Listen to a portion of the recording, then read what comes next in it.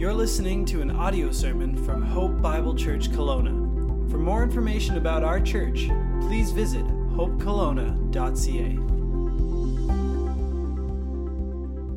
You can take your Bibles and turn to 1 Peter chapter 4. We're in 1 Peter chapter 4. We've made it to chapter 4, and there's only one more after this.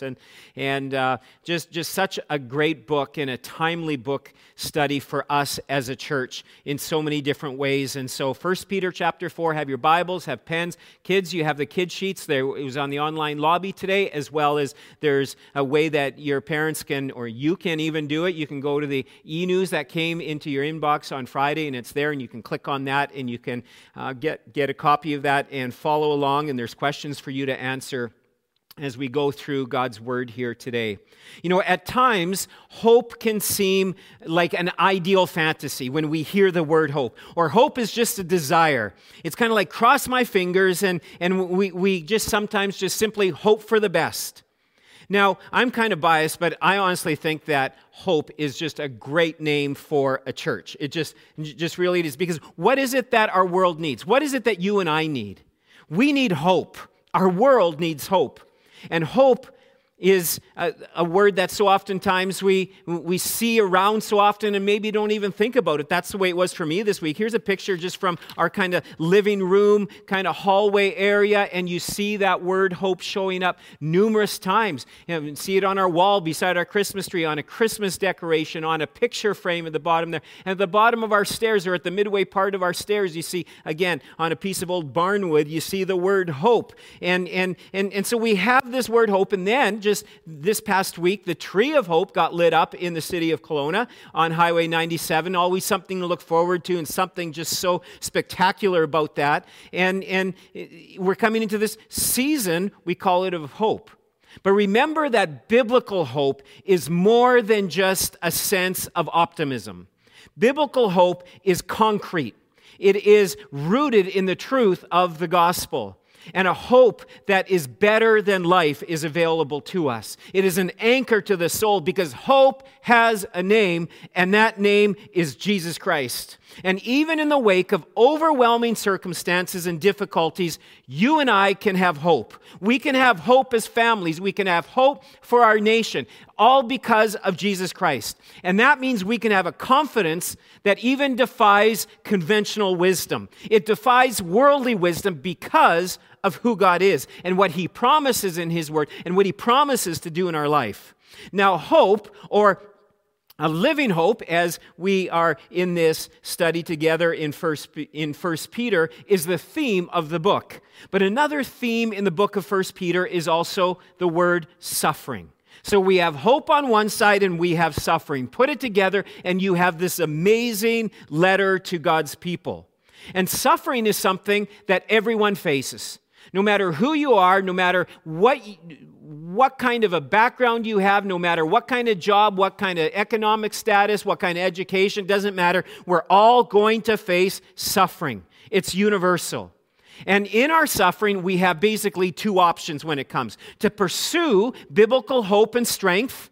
And even if we do that, and we do that sincerely, we will even experience joy in our suffering. Or, secondly, we can walk in bitterness, disillusionment, anger, or fear, and just try to forge our way through life. So we can either trust God in our suffering, we can run to Him, turn to Him, or we can trust in ourselves, and we will end up flatlined sooner or later. In this passage we're going to look at today, there are four passages, or four truths that we need to download in the first 6 verses here in 1 Peter chapter 4. And we need to download these truths into our lives, into our understanding, so that they will become anchors to our souls and lead us to true and living hope, even in the midst of suffering.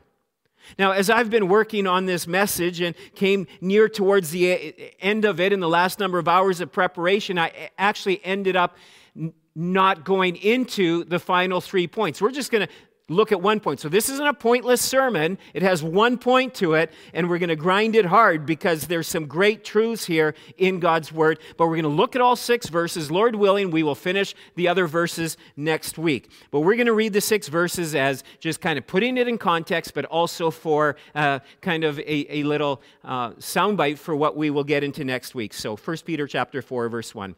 Since therefore Christ suffered in the flesh, arm yourselves with the same way of thinking. For whoever has suffered in the flesh has ceased to suffer from sin, so as to live for the rest of the time in the flesh, no longer for human passions, but for the will of God.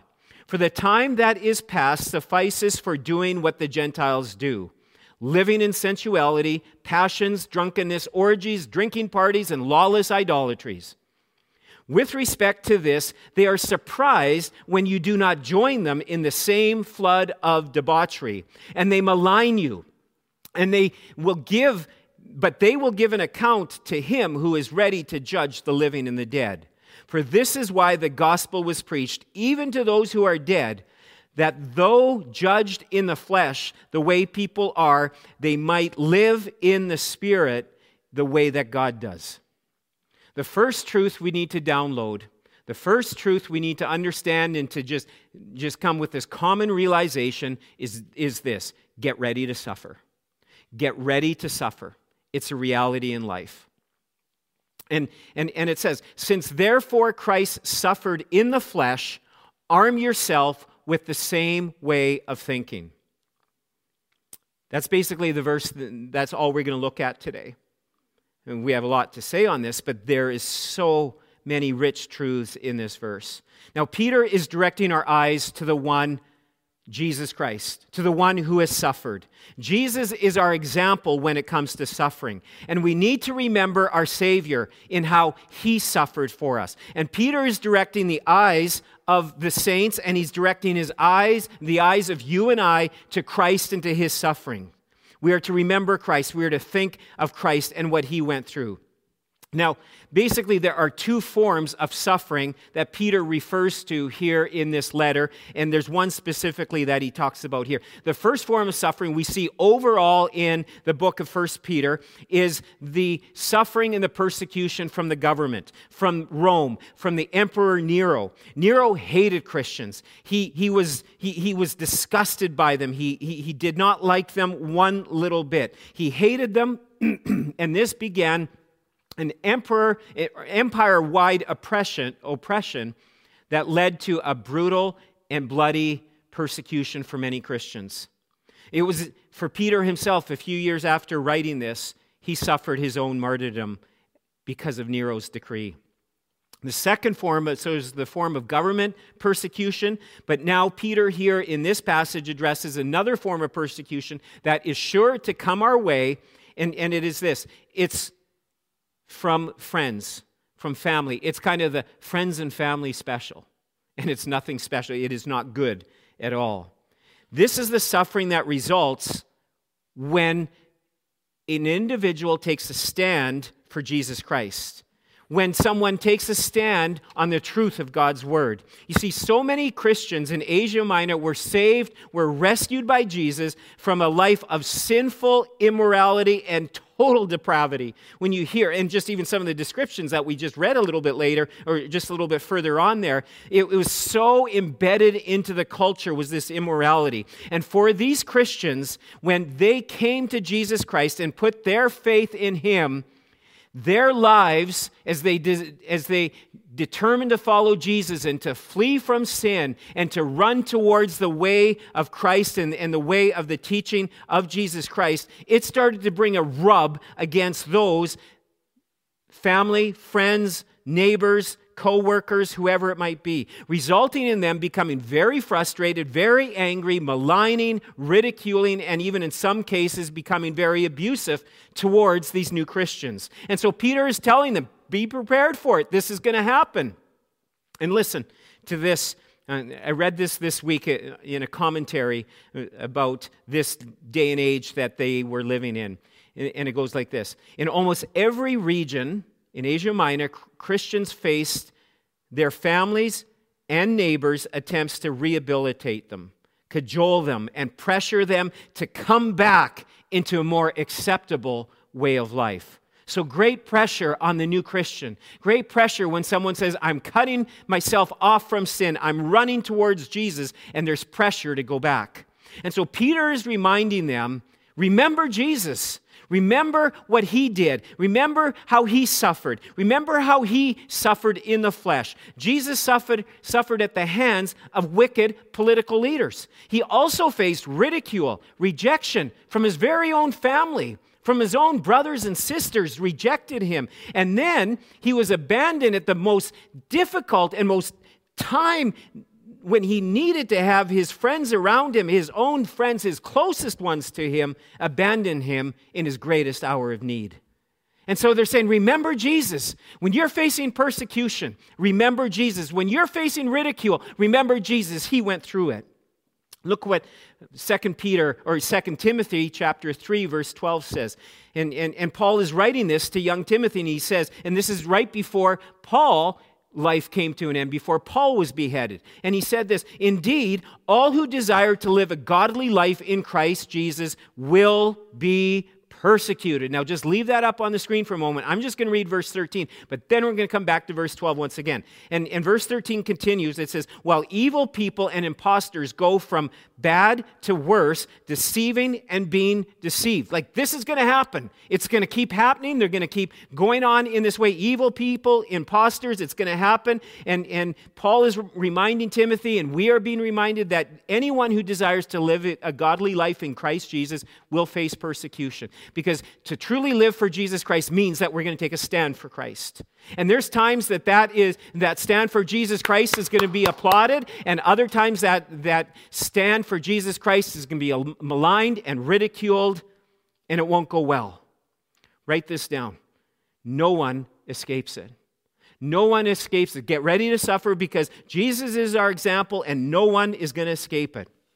And whether today, if you are a believer in Jesus Christ, or if you not yet have trusted Jesus Christ as your Savior and Lord, you're not going to escape suffering. But we basically have three choices when it comes to our suffering. And here's the first, and here's the best choice. Either we suffer for Christ as one of His children, and in the midst of that suffering, when we suffer for doing good even, and we can experience His power, His presence, His blessing, His peace in the midst of our suffering, in the midst of our difficulty. Or there's another option, and this is for someone who doesn't believe in Jesus Christ. You can suffer without Christ, without bending that knee to Jesus Christ and Lord and Savior. You figure, I can muscle through it. I'm strong. I'm fit. I'm able to plow. Now, I've got a strong will to me. I can plow through this. I don't need Jesus. I don't need no religion. That's a crutch. You better believe it. Christianity is not a crutch. It is an ambulance, and it carries us to the one who gives us help. We need Jesus Christ. And so you can try to pull through the suffering and the difficulties and the things that happen in your life or in your family. And here's what's going to be the result of all of that. You may pull through it, but there's going to be something else that comes. And eventually you're going to experience a life just filled inwardly with despair, with guilt over things that you said or done or things that have happened, with an emptiness, and ultimately eternal suffering in hell. That's the reality when we try to pull through life on our own. But there's also another choice, and sadly, this can be your story and it can be my story, because this can be for believers in Christ. But sometimes we as believers, we don't suffer well, do we? No, we suffer poorly. And maybe it's because we're trying it in our own power and our strength and we're not running to the Lord. Or maybe it's because what we're experiencing has caused us to become angry or bitter towards God or others. We have a chip on our shoulder. And when we have a chip on our shoulder towards God or towards others, when we are angry, we're not going to experience God's power and God's strength in the midst of our suffering, in the midst of our difficulty. Or maybe it's because we're living in areas of sinfulness and disobedience towards God. When we're living in this way as God's children, we're removing ourselves away and out of His presence and His protection and His blessing.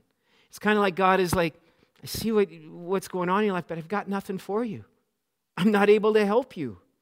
And let's face it, we've all been there, and maybe some of you are there even right now. Encourage you, return, repent, come to Jesus, and just deal in those areas of disobedience or sin. Come to Him for forgiveness. Come for Him for cleansing. In those areas of difficulty, of anger, frustration, or just that chip that you have on your shoulder towards God or towards others, give that to Him, surrender that to Him, and allow Him to do a work in your life so that whatever it is that you face, we can experience and know God's power and God's blessing. Just in the lowest part of Jesus' life here on earth, we see how He called out to His Father. And He eventually was rejected by His Father, but we will never be rejected by our Heavenly Father, all because of Jesus. So here in 1 Peter, Peter is saying, arm yourselves with the same way of thinking.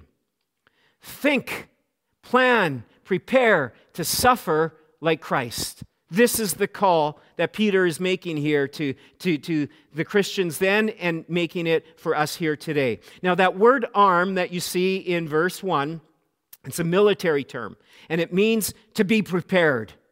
And we have to understand that we are in wartime. We have to have a battle mentality when we go through life. Now, I'm not talking about being prepared in wartime in that needing to have guns and ammo. However, it is interesting, you hear in the United States as well as in Canada, gun sales are skyrocketing. In fact, a couple in our church just recently took a gun safety course in order to get their gun license, and the instructor told them he has never been so busy since COVID. And he's just in unprecedented ways, he's so busy. People are scrambling to do this. Now, Peter isn't telling us to arm ourselves with guns and ammo, even though that might sound kind of cool. That's not what he's talking about. He's talking about a spiritual battle. And a spiritual battle where we are up against the world, the flesh, and the devil, and they're coming for us. And they come hard in different ways and in different waves even in our lives, coming hard at believers in Christ. And just as soldiers are to get ready for battle, they undergo strict training, very precise, very detailed, and then they gear up. They're geared up for battle. They put on their army fatigues or their combats or their camo, whatever it might be. And speaking of camo, I always kind of chuckle a little bit when I see cars that, like just normal cars or trucks or Jeeps, and people, kind of deck them out with all camo paint or camo sticker or whatever it might be, and it's just like, I can't even see your vehicle. You've just done so well. But look at this person that wrapped their car in camo.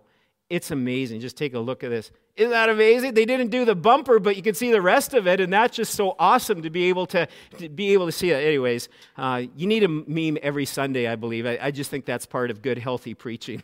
Well, maybe not, but when you find these, you just sometimes have to share them.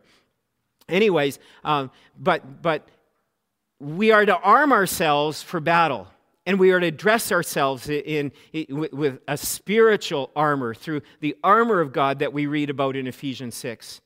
And church, loved ones in Christ, we must be prepared, and we must not be shocked when suffering and even when persecution comes.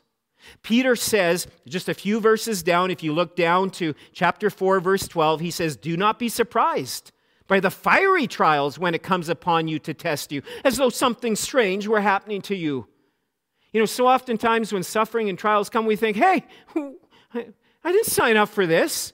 But Peter is saying, be prepared for it, be ready for it, don't be surprised. Instead, he's telling us, prepare for it. J.I. Packer, great man of God who's now with Jesus, said this: the Christian's motto should not be let go and let God. So oftentimes you go, just got let go and let God. No, it's trust God and get going. I like that. Trust God and get going. And so we must prepare. We must prepare for this battle. How do we prepare? First of all, we prepare mentally for this battle. And it's kind of interesting how the mental is used in so many different ways.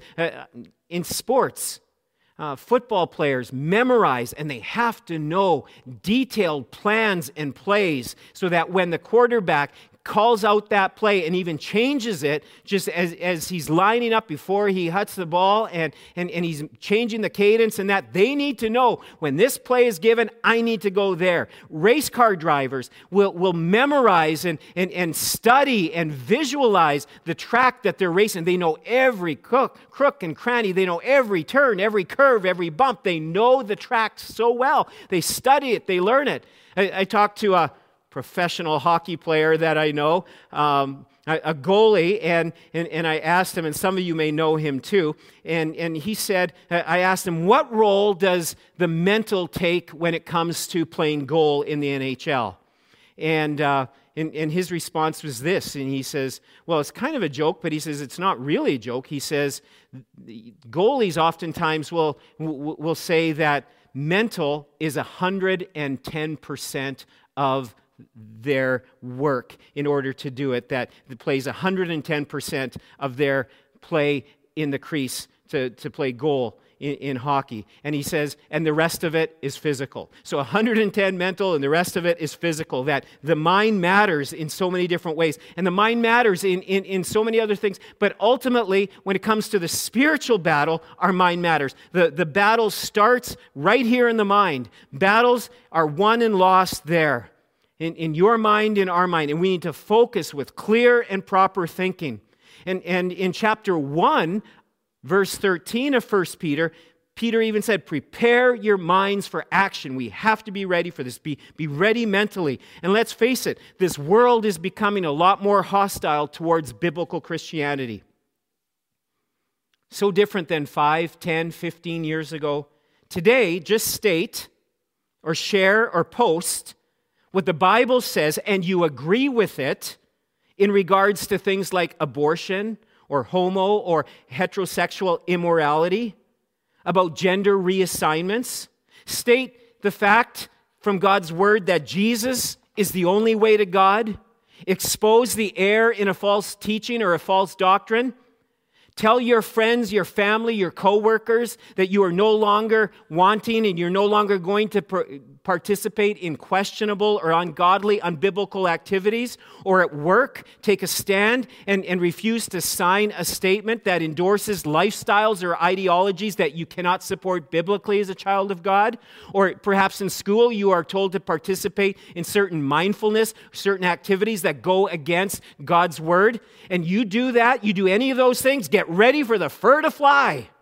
And we're such a triggered society these days. Get ready to be vilified, not respected, just, oh yeah, you're entitled to your own way, your own thinking. No, for the most part, you'll be vilified, you'll be mocked, ridiculed, you'll be fired, taken to task, overlooked for advancement in your job. You'll lose contracts for this, whatever it might be, even persecuted. And the day is getting closer and closer where parts of the Bible will be considered hate speech. I hear more and more pastors talking about the fact that they could see themselves at one point going to jail and being charged for preaching what God's word has to say. Voddie Baucham is a pastor in the United States, and he made this statement, and I read it here to you because you need to chew on this. This is really interesting. He says, suffering is universal. We've already touched on that. No one escapes it. Persecution is optional. All you have to do to avoid persecution is compromise or stay silent. Persecution is suffering with a choice. You do not have to worry about persecution if you compromise or you stay silent. But we are not to remain silent as followers of Jesus Christ. We are called to speak and live the truth of God's word in love. It's not about living and speaking. We can live and speak our own personal convictions. But when it comes to spiritual persecution that we're facing, they've got to be based on the truth of God's word. And we are called to speak God's word in truth and in love. And the Western church, for many, many decades, for centuries, has avoided and has been spared persecution that much of the other civilized world has encountered. In the last century alone, there has been more people martyred for their faith in Jesus Christ than all other centuries combined. Thousands a year will die for their faith in Jesus Christ. Millions more will encounter varying degrees of repetitive, persistent, and systematic suffering and deprival of basic human rights simply because they have placed their faith in Jesus Christ. A great website to look at is Voice of the Martyrs. And you can just do a search on that, and you'll be able to just be encouraged and challenged by the faith and how people are taking stands for Christ all over the world. And in North America, I believe very much, and many others, you would agree with me, that the storm clouds are rising. And we need to be informed, we need to be aware, and we need to be, as we're talking about here, we need to be prepared. We need to be prepared with understanding. The philosophies and the ideologies that are being paraded in the media, in entertainment, in schools, in governments, it's very, very alarming what is taking place. Radical seculars strategizing on how they can just continue to keep selling that which is evil and selling it as good, and taking what is good and selling it as evil. My uncle has written this book. And I believe it is a sobering wake-up call. And we still have copies. Many of you have pre-ordered it, and those orders are in at the office, but we still have some copies, and we're ready to order more if we need to be. This gives a good, comprehensive understanding of history. First of all, when it comes to the history of persecution and suffering and different things that we can learn from history, but also a very eye-opening look at what is taking place in our society today through ideologies and philosophies, and how we as the church need to wake up. We need to wake up and do what Jesus said in the book of Revelations when he was talking to the church of Sardis, where he said, "Wake up and strengthen what remains. Repent, and we gladly take up the cross for Jesus Christ, our Savior and our King." You see, for decades here in the West, Christianity has been promoted as an upgrade to your current life, a way for you to experience your best life now. And then at the end, you get heaven when you die. Or it's been sold as, come to Jesus, and there will be ease and comfort and constant happiness, and people will just love you, and you go to heaven when you die. Or come to Jesus, come to church. It'll be good for you. It'll be good for your reputation, good for your career, good for your business, good for your social standing, and you get to go to heaven when you die. That's what we've been buying, and that's what's been sold across the pulpits so oftentimes in North America for decades now. And I've heard some statistics that just more recently that there are those that believe that the North American church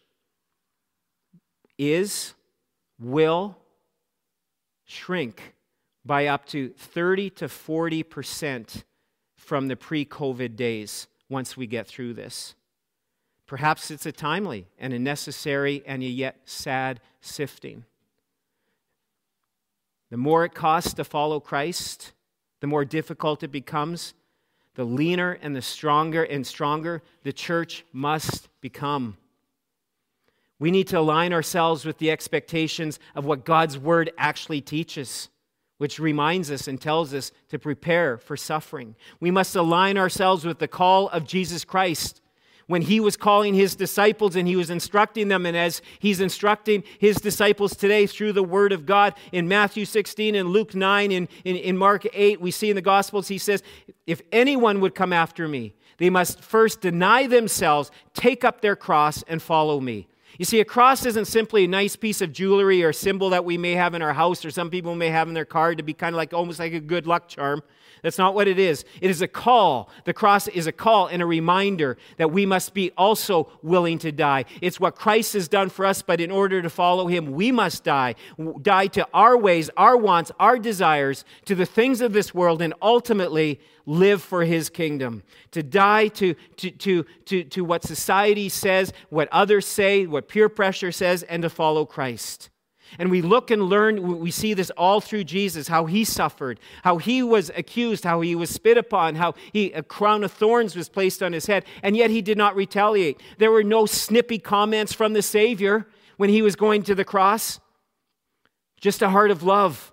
And even as his arms were stretched out on that cross, his words were, "Father, forgive them. They don't know what they're doing." In 1 Peter chapter 2, 23, we covered this some time ago. It says, when he was reviled, he did not revile in return. When he suffered, he did not threaten, but continued entrusting himself to the one who judges justly. And the good news of this, as we do this as well, as we see what's going on, as we experience different things at the hands of people who may love us or people who do not love us, yet we entrust ourselves.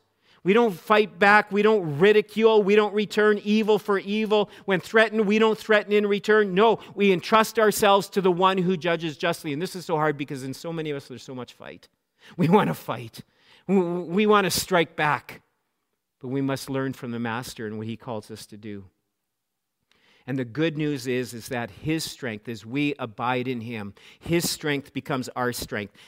And it's available to us through his Holy Spirit. And so we must prepare. We must prepare mentally, but second of all, we must also prepare spiritually. We must prepare spiritually for suffering. Verse 1 again, arming ourselves with the same way of thinking. This implies taking diligent care. But this is going to happen. Taking care of ourselves spiritually and preparing spiritually, it's not going to happen automatically. We must cultivate a life of constant, daily disciplines. That is why our very first G in the 5G life of our discipleship model here at our church is God time daily. That is crucial. It is absolutely crucial for us to abide in Christ and for us to know his power and his strength in our life. We need to be in his word. We need to be communicating with him in prayer. We need to be memorizing and knowing his word. It's involving ourselves in personal worship, just enjoying God's presence and allowing his word to shape our lives. And so this way, when we do this, we won't be so greatly impacted or ruined by the news or by what we see on social media or on YouTube videos or predictions about what is coming down the road. It's so easily to get discouraged, so easily to get destroyed in this. It's so easy to get bent out of shape in these different areas. And so we must be aligning and filling our minds with the Word of God. And maybe some of you, just an encouragement, just a loving correction and a loving just consideration. Maybe some need to consider pausing or canceling your Facebook, your Twitter, your social media. Maybe it means unfollowing certain people or pages because it just riles you up and you're in it for a fight and it's not good for your soul. It's causing you more angst and anger than anything else. If what you're reading or hearing or replying to or is getting you angry and anxious and causing you to not reflect the love and the character of Christ, get off for the sake of Christ, but also for your sake. But we can become so addicted and think it's our calling to do this. No, our calling is to be on mission for Jesus Christ, to share with lost people the wonderful hope that we have in Jesus Christ and to reflect his love and his character. And so we get to the Word, we get worshiping, we get our eyes on Jesus. Then and as we do this, we get to better know his heart. And we get to see more and more. We have an understanding of what's going on around us. And we have a sure confidence because knowing whatever it is that we're facing, that God is with us and he is for us and he's going to see us through and he can work it out for good. And we have the promise in Isaiah 40 that reminds us that strength rises, that we get stronger. The weak become strong as we wait upon the Lord. And so we need to prepare spiritually. And third and last, we need to prepare communally. We need one another. Christianity is about a personal relationship with the Lord. That's where it starts. But Christianity isn't just simply about a personal relationship. It's not about, I have a private faith. No, it's a communal faith. You're in community. It's corporate. The lone wolf is a dead wolf. They need a pack, and so do we. You and I need one another. We need one another to study and learn God's word, to grow in Christ's likeness, to grow in self-control, in patience, in accountability, in community, to pray for and with one another, to encourage one another. And that's why the interaction that we encourage so much for you to be a part of the online lobby on Sundays and just kind of sharing and bantering and posting pictures of what you're doing and what you're involved in. We just so encourage you to do that, where you're watching and pictures of your family or what you're doing throughout the day, because that's what we do in a chat, or what we do in a lobby if we were meeting. We get to know what's going on in people's lives, what they're doing that afternoon. This is a way we can share that. We can keep community growing and continuing in this way. And then throughout the rest of the week, that's on Sundays, there are various other chats that men, that women can be a part of. And just a reminder, these are not another form of social media, but this is a way for us to be able to share God's word, get so blessed when in one of the men's chat or a number of the chats that I'm in, when someone shares a scripture verse, I take and read that. If it was important to them, for them to post it, I'm going to take and read it. And it so blesses me. And sometimes it's just the reminder and the encouragement I need. And we need to encourage one another and press on together in various ways, encouraging and supporting one another the best that we can. And our hope for us at Hope Church, even in this confusing time, is to continue to keep growing in community with one another. The groups are still going on, and your leaders, as Josh mentioned just a little bit ago, that your leaders will be in touch with you about the plans for this week. And sadly, we such mixed emotions about not being able to gather on Sundays. And you and I, we need to be praying. Would we be praying? Encourage you to take time this week to fast and to pray. And to pray that God would make a way for our government leaders to fully understand the grasp of what's going on, that they would respond in wisdom and in a godly way and in a loving way for those that have elected them and the positions that they hold. But would you be praying for us as church leaders as well? We have a core conviction here at Hope that gathering is important. It's one of our G's. We have God time daily. We have gather time weekly, that we want to gather together with God's people. I already mentioned about group time, about being involved in groups together. And let's face it, I'll be honest with you. It's a lot easier to go to church sitting on your couch. It just is. It's just a lot easier to roll out of bed, make a coffee, don't you have bedhead. Or maybe even some of you, even right now, you're in bed and you're watching this. Get out of bed already if you are. Like, no, just get up, get out. Unless you're sick, then you can stay in bed, and that's a good place for you to be. But if you're watching this in bed, get out and at least just go sit on the couch. Because yes, to meet physically, it's a lot more difficult. It's more work. Not only to get up, get kids going, get out the door, make it in time, travel to wherever you're going to. And for those that are involved in serving, it's a lot more work, but it's worth it. And it's biblical, and it's a command, and it's something God tells us to do. And so we miss it when we're not able to. And our church leadership, like many of you are concerned, and we've heard from many of you just your concern in this area about the latest restrictions. It seems they've just gone too far in restricting corporate worship. And your leadership at Hope, we're not taking it passively, we're taking it prayerfully, and we're exploring various options. This past week spent many hours in discussions, in meetings, in prayer, in networking, in emailing, amongst ourselves, but also with other church leaders, some at the coast, some here locally. There's going to be more meetings, going to be another busy week this week as we just consider, okay, we've got to be really careful how we approach this, but it's also, too, we can't let go of this conviction that we sense that the Lord, that we see in God's word for us. And so regardless, though, of the outcome of that, we desire to still press on one way or another. And the mission of God that God has given us, we desire to keep pressing on and to be faithful in that, and be faithful until God calls us home. And yet we believe we must do this together as the body of Christ. And so this morning, as we bring this to a wrap, and we've only covered this one point, and this reminder to get ready to suffer. It can sound kind of discouraging, but suffering and persecution for the Christian and for the church can also serve a good and a godly purpose. It can actually be a very beautiful life. You see, throughout the history of the church, the persecuted church is often the most powerful and the fastest growing church in the world. It is a place where God's presence and God's power is experienced in just miraculous ways. And you say, why or how does this happen? And it's because suffering, whether it's just personal suffering that we're going through, and many of you would give testimony to this, or whether it's a larger suffering that we're going through, it gives us laser focus. It ought to give us laser focus on what really matters. And what ends up happening is lukewarmers, people who are lukewarm in the faith, will either get red hot or they'll get colder than cold. Fence sitters will jump in or they will jump out. And there's a purification that ends up taking place and a zeroing, a laser focus about what really matters. One of the men on the men's chat this past week shared that he heard about just how in China, where communism is ruling the country and there's so many tight restrictions on Christians in the church, the evangelical church is growing exponentially.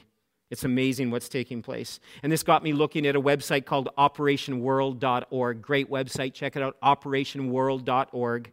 And it shows that amidst great persecution, Iran is the fastest growing church with a growth rate year over year of 20% in the evangelical church. Some stats say that 3,000 new converts are baptized every month in Iran, where to believe in Jesus Christ is illegal.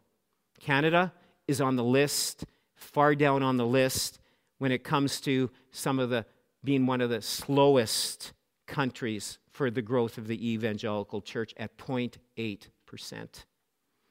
I heard recently of a pastor, and actually pastors in China, who pray for the North American church, saying that we have it so tough here because we are not being persecuted.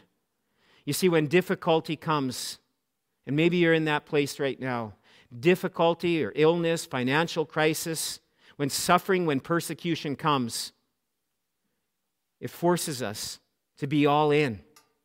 And we have no other place to turn but to Jesus. We can try to live it on our own, but we're not going to make it. We're not going to make it very well.